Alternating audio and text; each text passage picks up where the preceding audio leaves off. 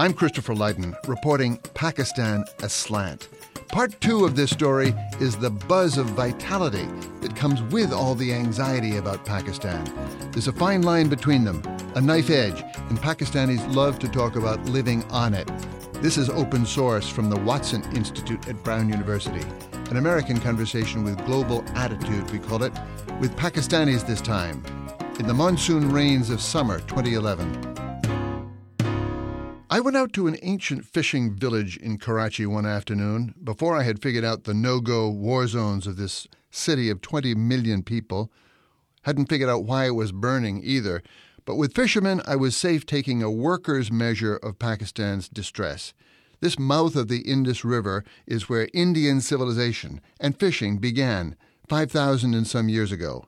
Today it is beset by pollution, development, malicious destruction of the mangrove swamp where fish breed, also by an India-Pakistan border war. Fishermen do long prison time just for straying into the wrong water. In short, I was looking at what seems a hopelessly broken system. A parable of Pakistan, you could say. Yet these fishermen look young, robust, full of themselves, anything but hopeless. Muhammad Ali Shah is their serene, good-humored leader. Fish is declining rapidly. This is a global problem, and some international scientists also conducted the scientific research.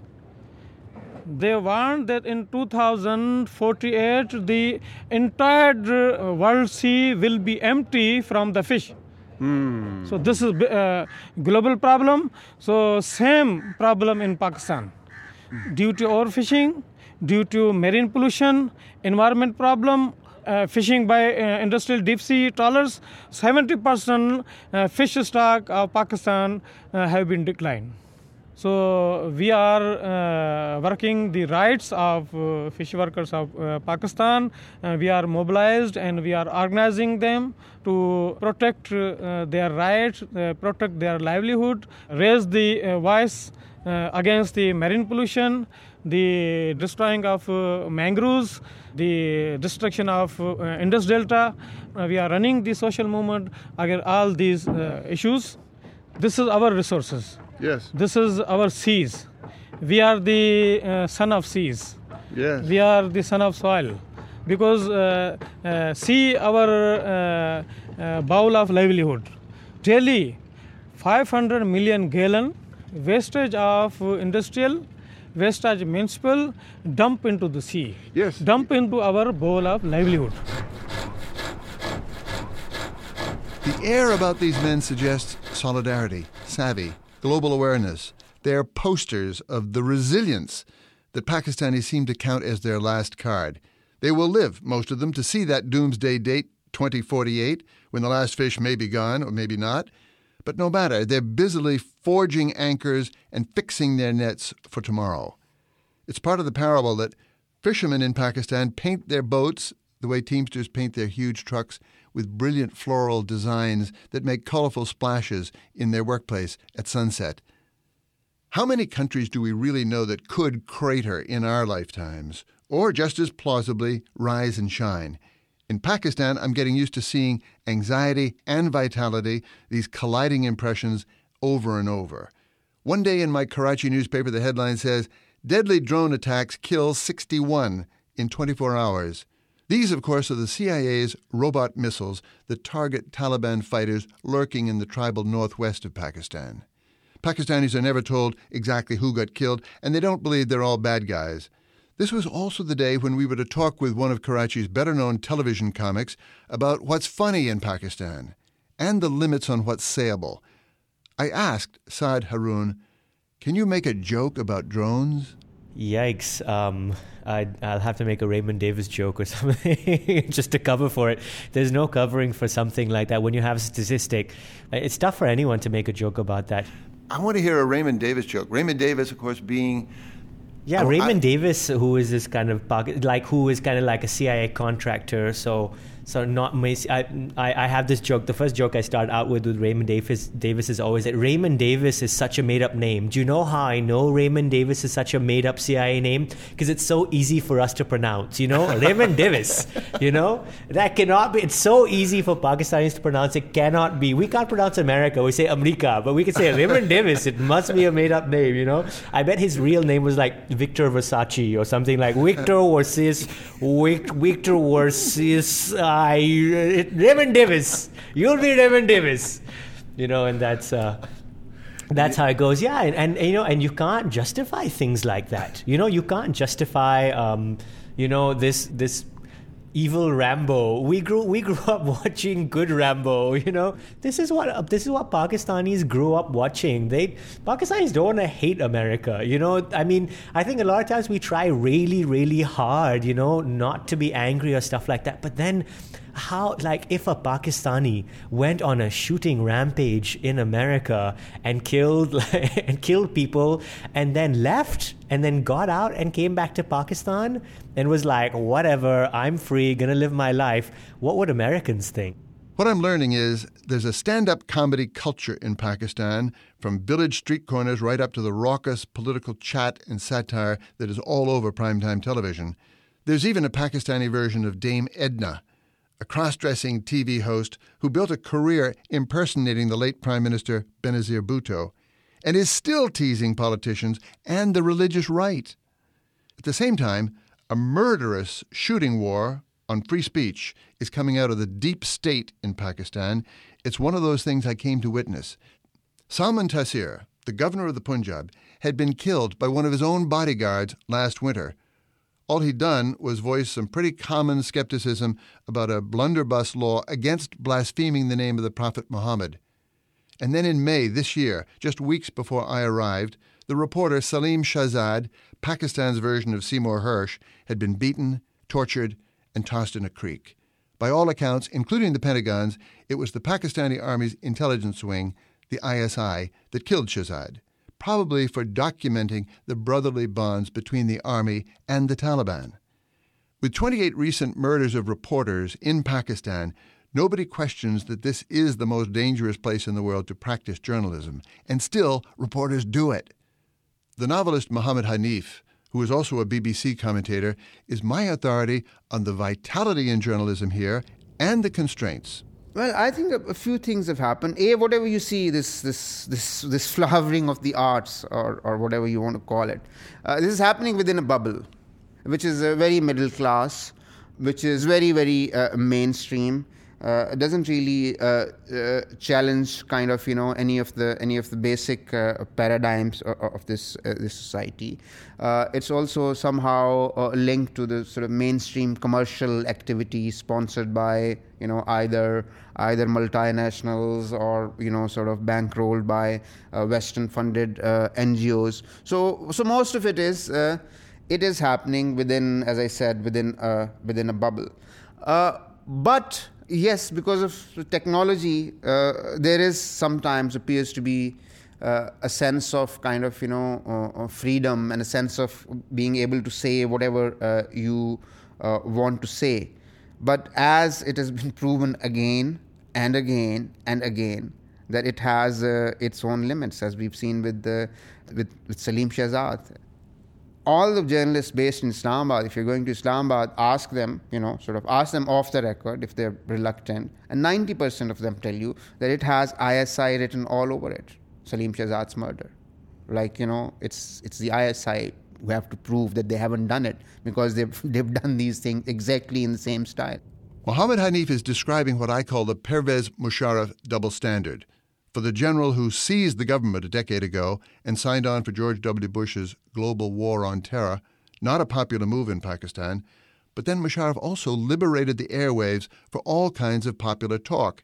The net of the Musharraf rule is that Pakistanis, especially of the English-speaking elite, feel entitled to say almost anything, but the Urdu language masses can expect to change almost nothing in a veiled military dictatorship that fronts openly for a feudal social hierarchy.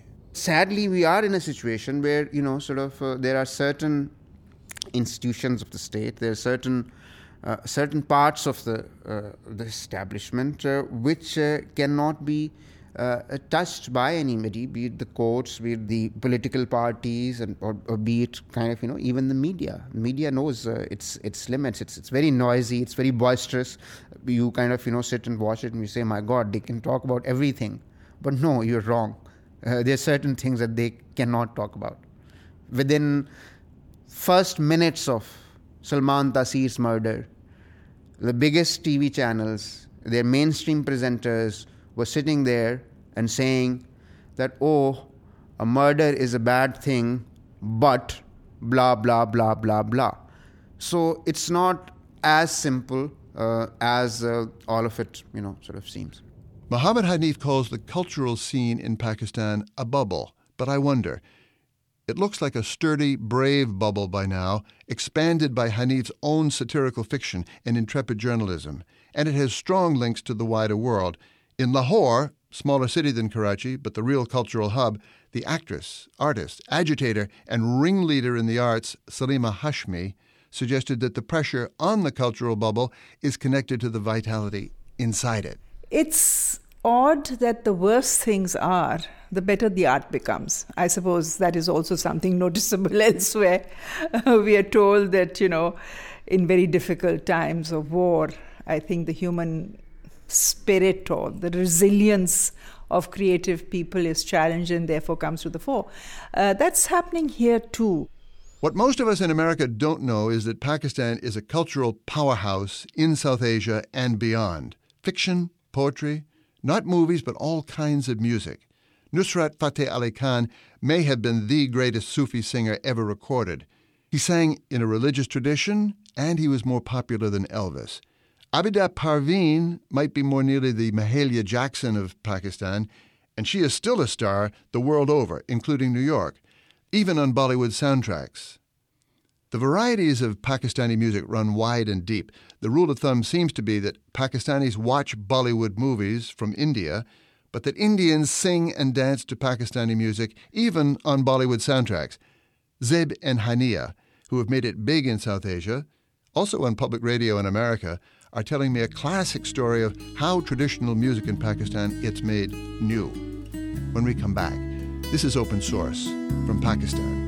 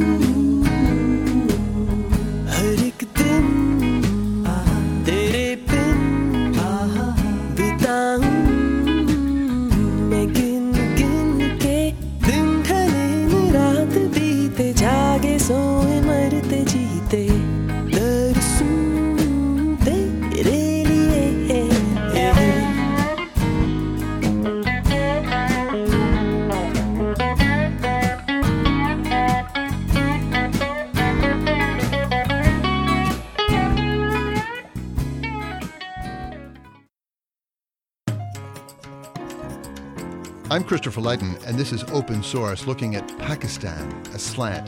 Zeb and Hania are the young Pakistani music stars, close cousins, almost sisters, who went to New England for their college educations, Smith and Mount Holyoke, and came back with a new sound. Some call it Urdu Blues, a new entry and a giant hit in world music. I'm sitting in their studio in Lahore, wondering how musicians who grew up on Sufi songs, on Persian and Pashto repertoires, can absorb so many chords and forms and rhythms of American music and still be embraced as authentic and thrilling back home, not to mention popular.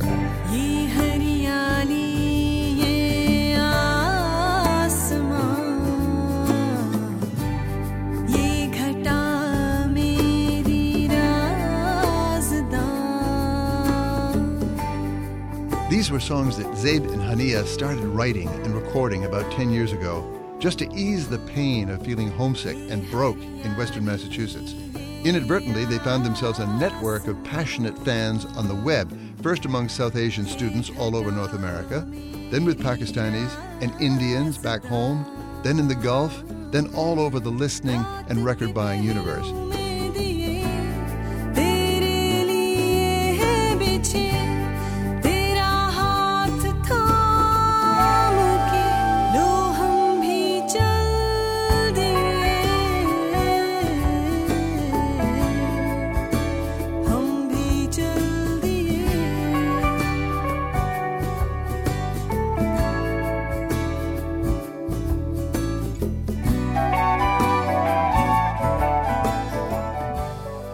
So what is it, I'm asking them, that allows fusion to work so well in music when it's so hard to pull off in other public spaces? Here's Hania, the guitar and rhythm section in the duo. Sincerity. There's sincerity in music. There's very little ulterior motive. There's just the appreciation for everything that you're drawing, everything you're giving. There's mutual respect. I don't find any of these things in politics. I'm reminded of the all-star orchestra of young Arabs and Israelis that Daniel Barenboim and Edward Said organized. And I'm wondering about Zeib and Hania's models. Here's the lead singer, Zeib. Cultural exchange is the model, I feel, but like sincerely being able to appreciate, because any cultural form is kind of, it has all of one's values and, society, all of that is latent within any kind of real cultural expression. And so I think when one can connect to each other's cultures, one can actually connect to each other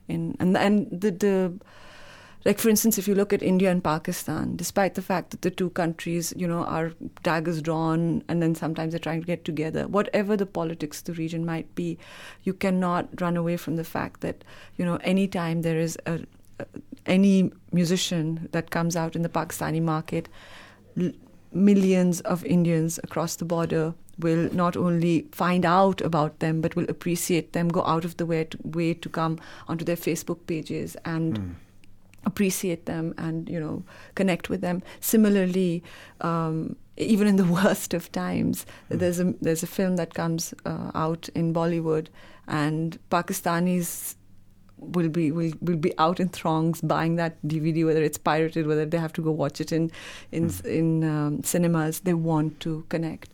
That's because we have that shared cultural history. All kinds of live music, all of it at a high level, was ingrained in Zeib and Hania's home training.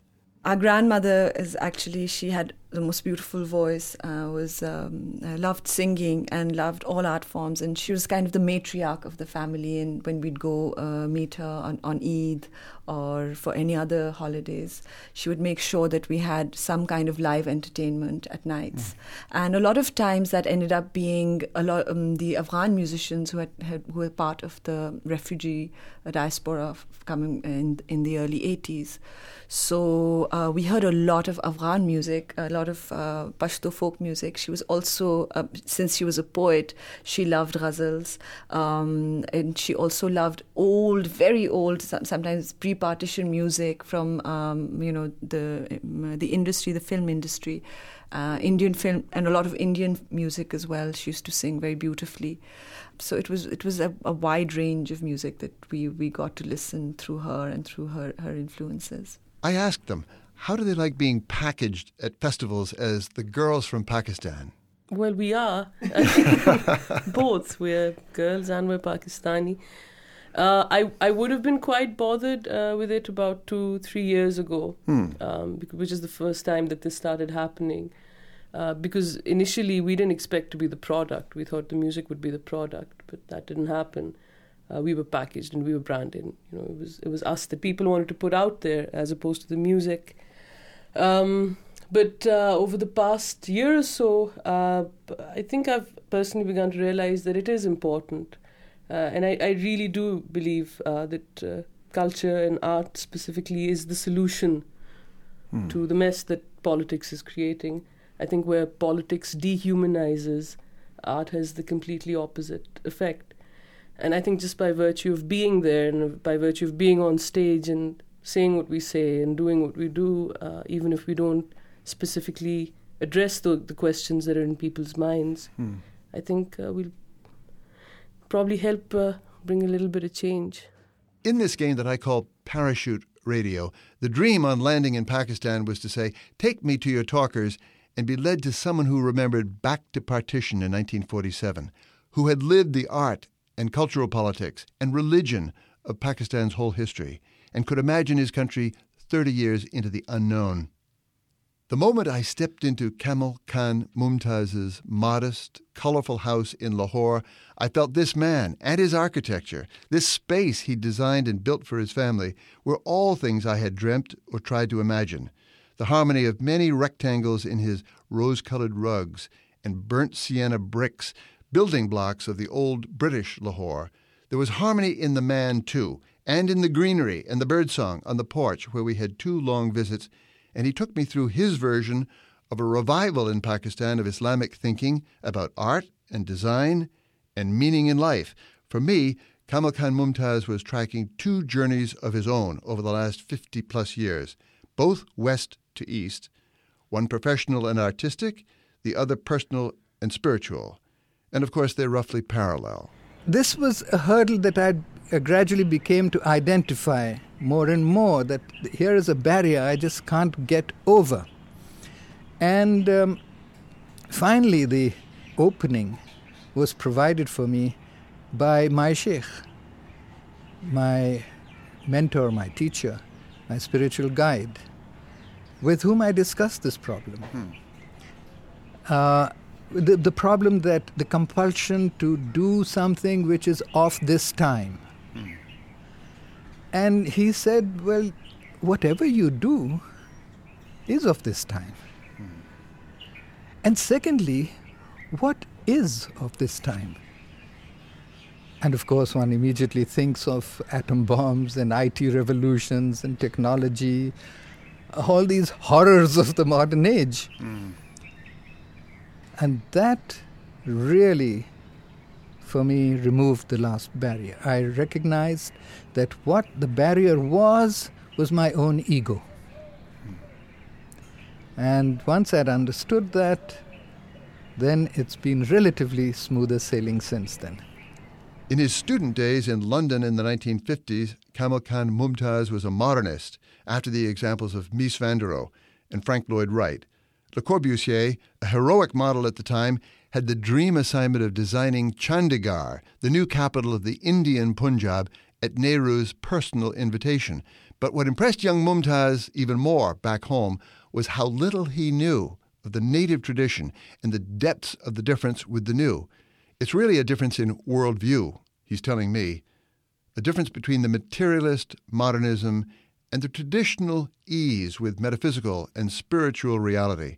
What he learned over a hard journey writing the comprehensive history of architecture in Pakistan was the radical value of proportion and ideal forms, and the practice of copying classical exemplars. Just as important, he says, as innovation and invention. The modern buildings, and particularly postmodern buildings, are just enraptured by technology, man's ability to solve problems. It's all excitement. And encouraging us. They're like huge, big billboards saying, go on, go for it, have it. You deserve it. Spoil yourself. Get the latest model of this, that, and the other. It's consumerism. Whereas the traditional buildings, and invariably people who have experienced our buildings, one of the most common reactions is the sense of peace that they experience, calmness. So it suddenly sets you into a totally different dimension. You really, and you, if you would visit some of these buildings, just observe people walk in, and there's suddenly a hush and a quiet and a wonderment. What is this? So that modern architecture or art titillates the senses. But traditional art moves the heart to contemplation. The inner man was in transition too, if only because, as he says, you cannot practice traditional art without a conviction in the truth of what it's based on. That cannot fail to affect literally your whole life, he said, and it has transformed mine. The core of his Islamic belief and practice is the Sufi tradition. He can laugh at the notion that the West toys with Sufism as a sort of Islam light. In the Mumtaz scheme of things, Sufism is about a profound searching for the truth. The deepest truth, more and more, becomes the unity of all creation and the oneness of all mankind. That is its most important aspect, he says. Love, you will find, as in most religions, but especially in Islam, and beauty. I would say that the two distinguishing characteristics of Islam, after all, as I say, there is an essential unity of all religions, but there is also an outer formal difference. The unique thing about Islam is tolerance and beauty. No other religion, to my knowledge, requires as an article of faith to recognize the truth of all religions. Explicitly? Explicitly. In the Quran? In the Quran, again and again and again. Do you want to quote it? Surely.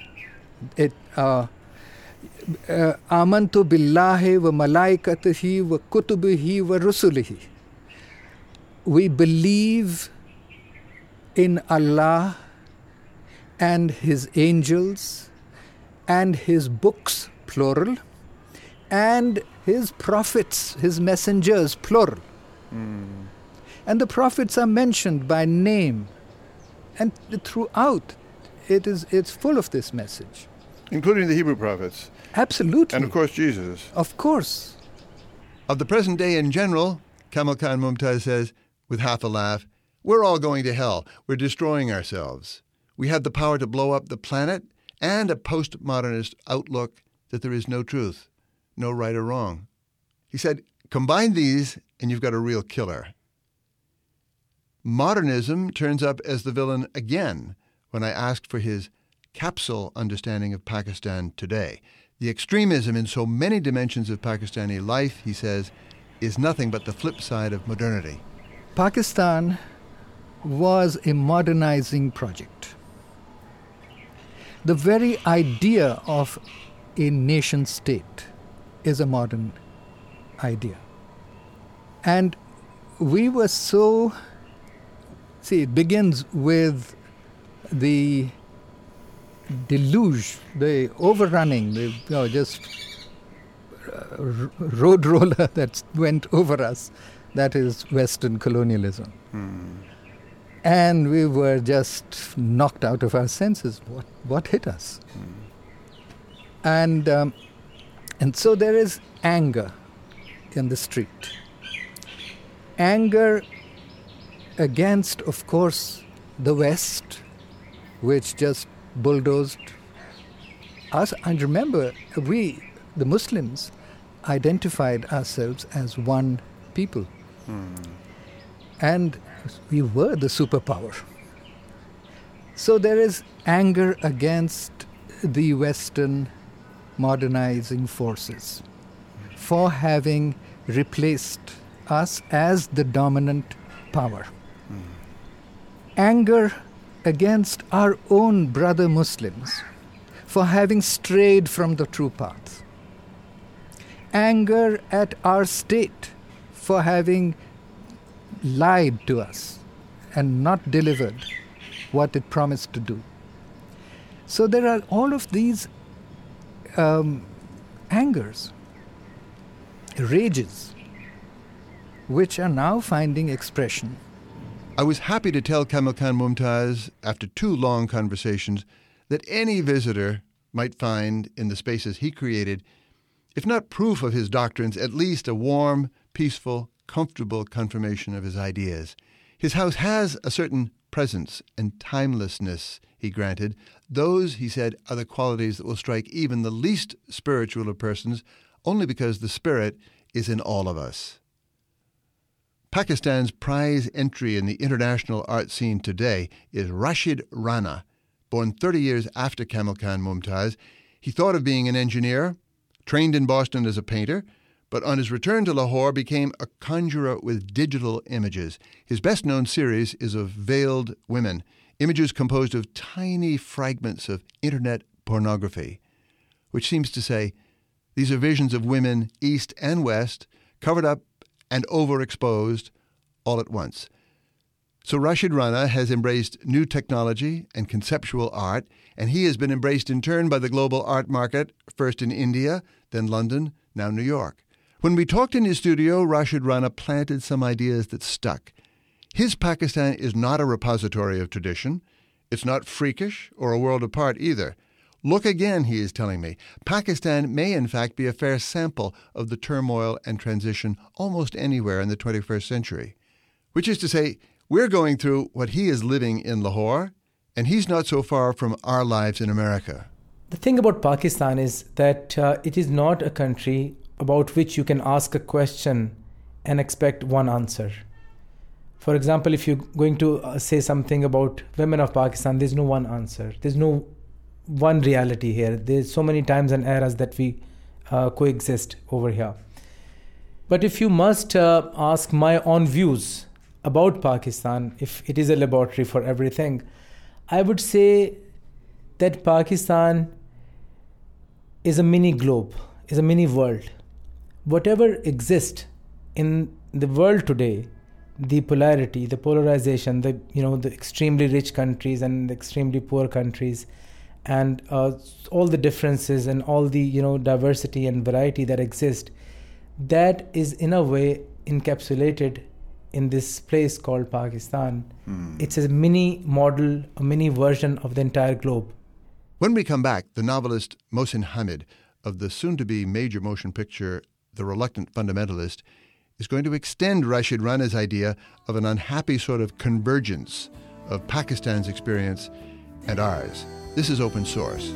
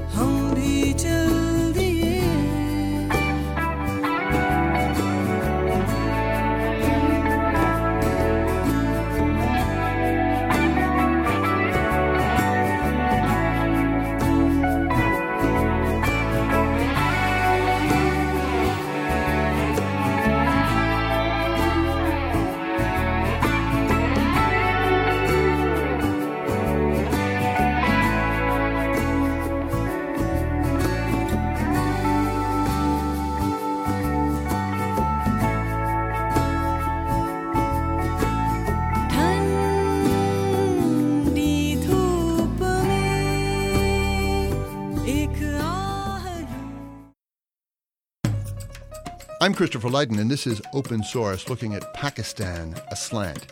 I came to Pakistan in midsummer 2011 with the thought that when the air of calamity and crisis gets as thick as it has around Pakistan, when the U.S. government is at verbal sword points with the army it created and pays for, when the Pakistani army is at off-and-on war with the jihadis it created, it's not advocates and strategists who will tell you straight what's up, but maybe artists and writers, singers and storytellers who testify about the long term, or at least about their hearts.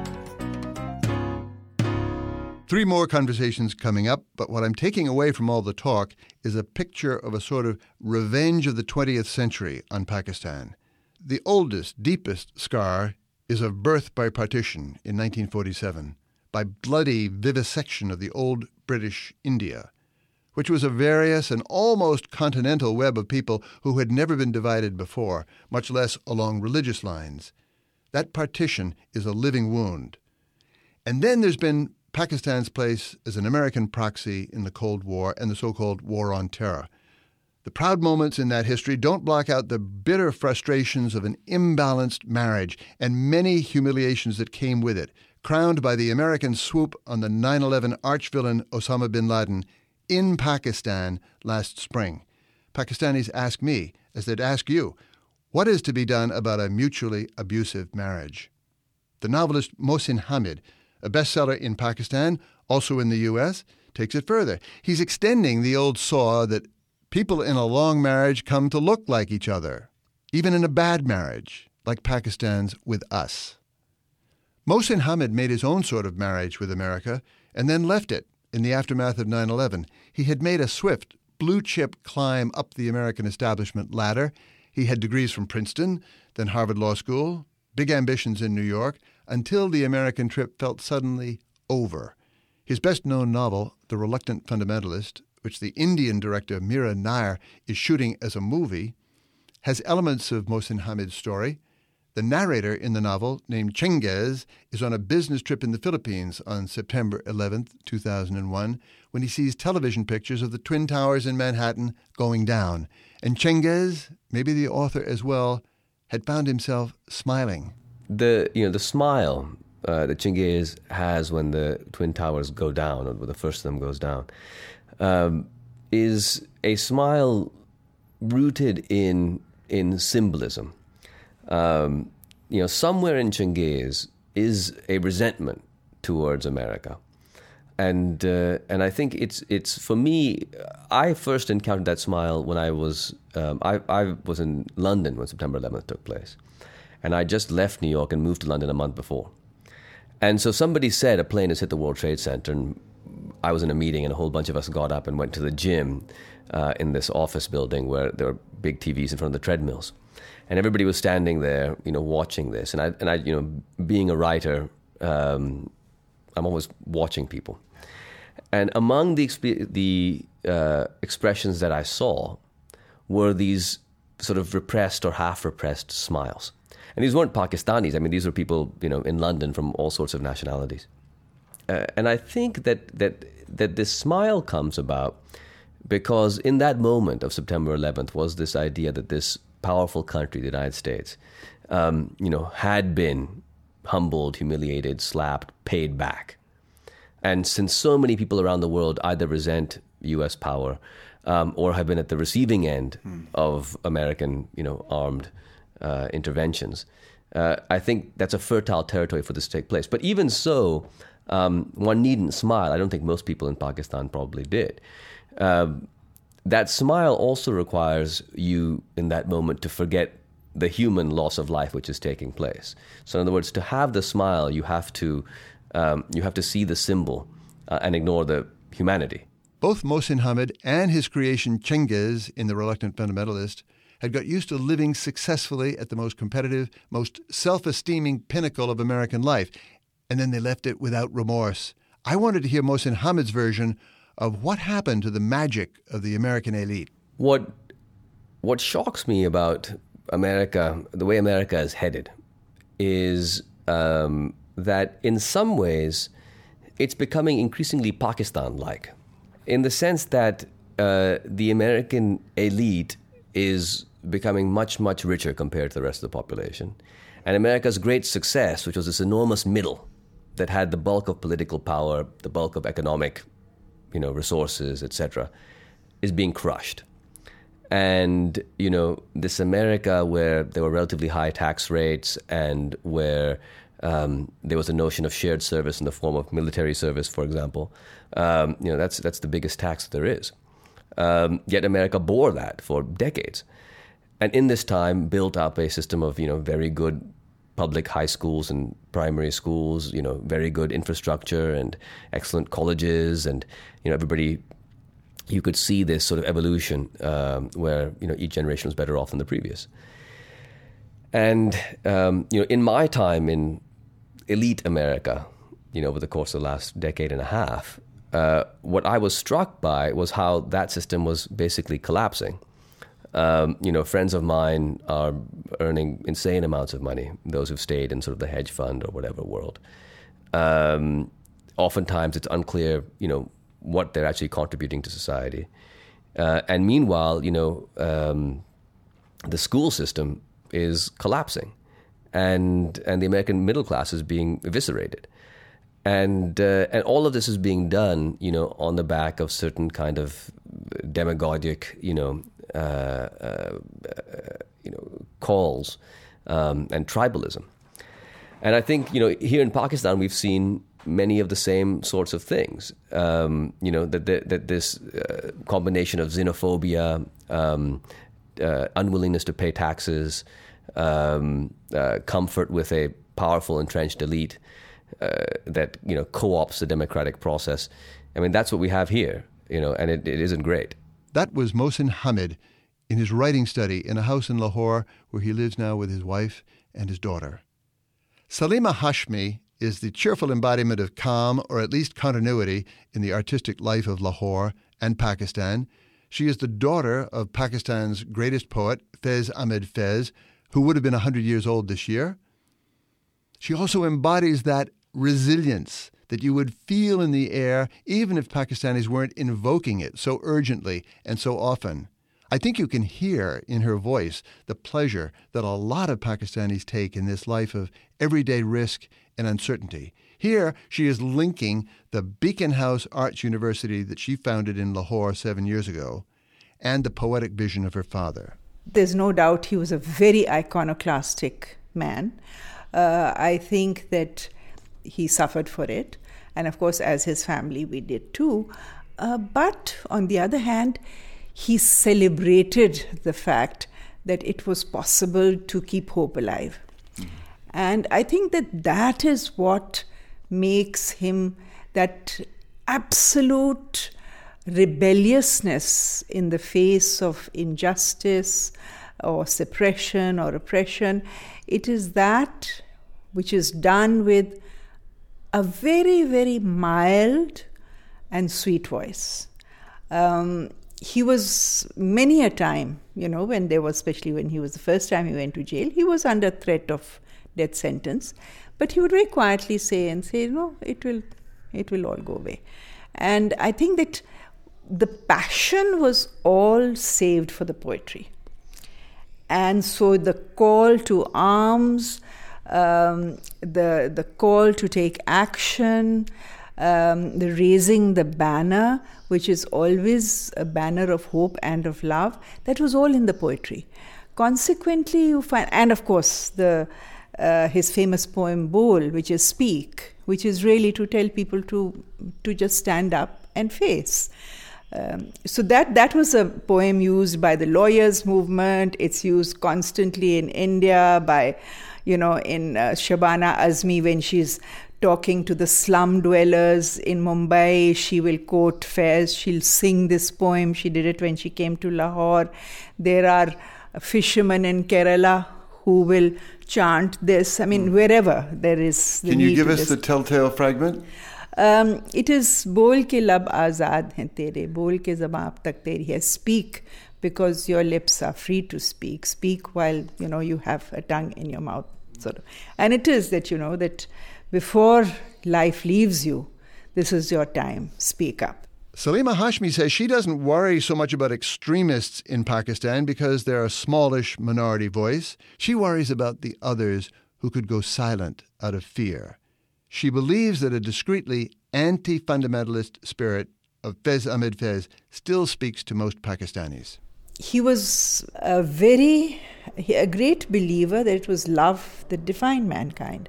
And consequently, when all else was lost, the only weapon actually you had was love. And that has come back over and over again. Faiz seemed to run counter to the other wind, if you like, or that other thing that, okay, it's only in religion that you're going to find identity. I think Faiz offered an option that it could be the poet and his message that could be as strong as the idea of using your definition or your identity in terms of something narrow like your religious belief. So, we know that there is no great Shangri-La which is awaiting us. But for Faiz, I think his message is very clear in the poetry. And that is that there is only the promise. And the promise is that things would be better one day. And you have to keep the faith, and you cannot give up your space, which is the space of love. You wear it and you carry it in your heart and you sing of it. And that's it. And it is there for you to live by. Salima Hashmi sent me off with that almost reckless intensity that I've heard young Pakistanis in America say they miss. Please take back the message from Pakistan to friends everywhere that, we live a life which is a hard life, but it is still full of hope. And we are maybe not the people who you see painted and demonized every day in the media. We're okay. We're really okay. And we have fun, and we make nice paintings, and we sing wonderful songs, and we make poetry. Thank you. There is a myth of Pakistan underlying a lot of these conversations, underlying a lot of American impressions of Pakistan, too. It originates not in Pakistan or in America, according to my favorite talker in all of South Asia, the psychoanalyst of post-colonialism, Ashish Nandy. The myth of Pakistan, he writes, originates in India, and it dominates India's public life, too. Pakistan, he says, is what India does not want to be. It's both a double and the final rejected self. It's the ultimate symbol of irrationality and fanaticism. So, on the way home from Lahore, I stopped in New Delhi to compare notes with the great man. In conversation with Ashish Nandy, this myth of Pakistan and the reality and the possibility of Pakistan come out very differently. I feel at home in Pakistan, said this poster version of the Bengali intellectual. I miss only the vibrancy, the stridency of the political opinions that are articulated against fundamentalism and the state. Pakistan is a troubled country, Ashish Nandy is saying, but it's not moribund, not a failed state, and not about to become one.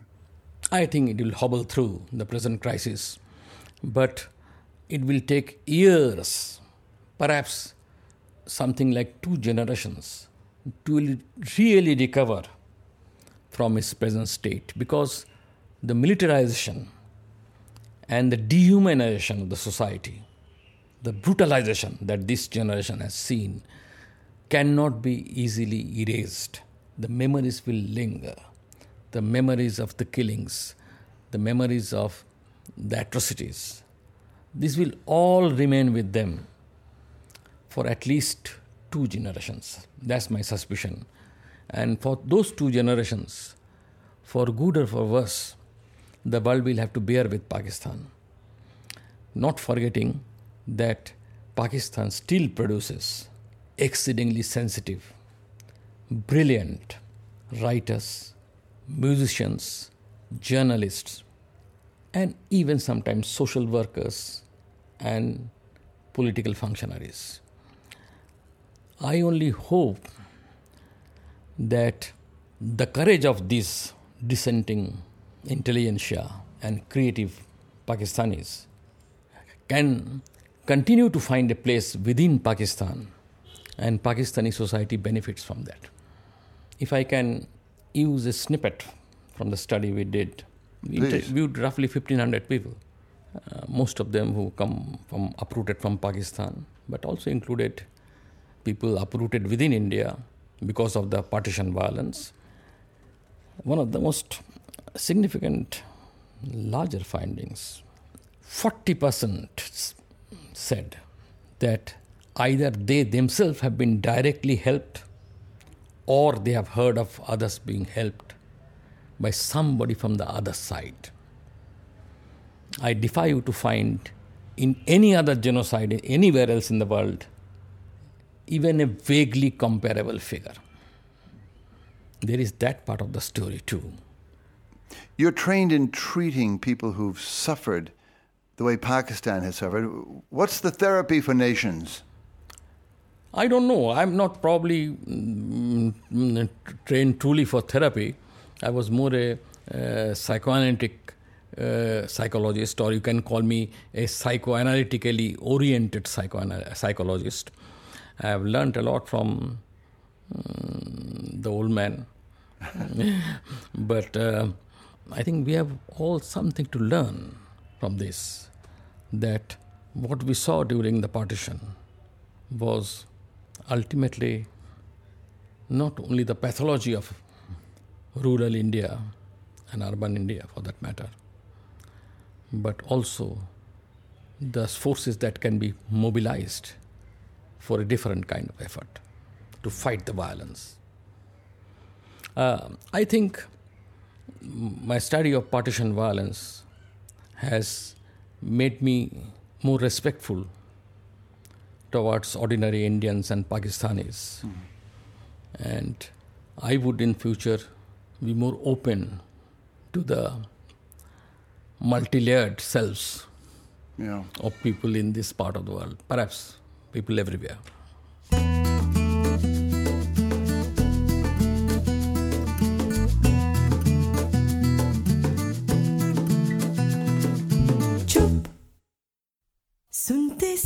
Not a failed state, Ashish Nandi says. Not likely a finished marriage either. But there is a start at a conversation that continues online. All these conversations you just heard and many more are available in extended play on our website. Listeners, please feedback your views, your Pakistan, with a comment at radioopensource.org.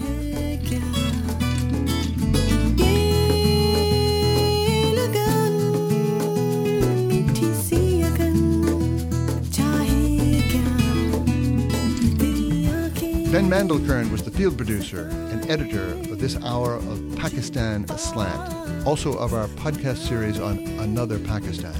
Henry Peck is our associate producer and co-editor.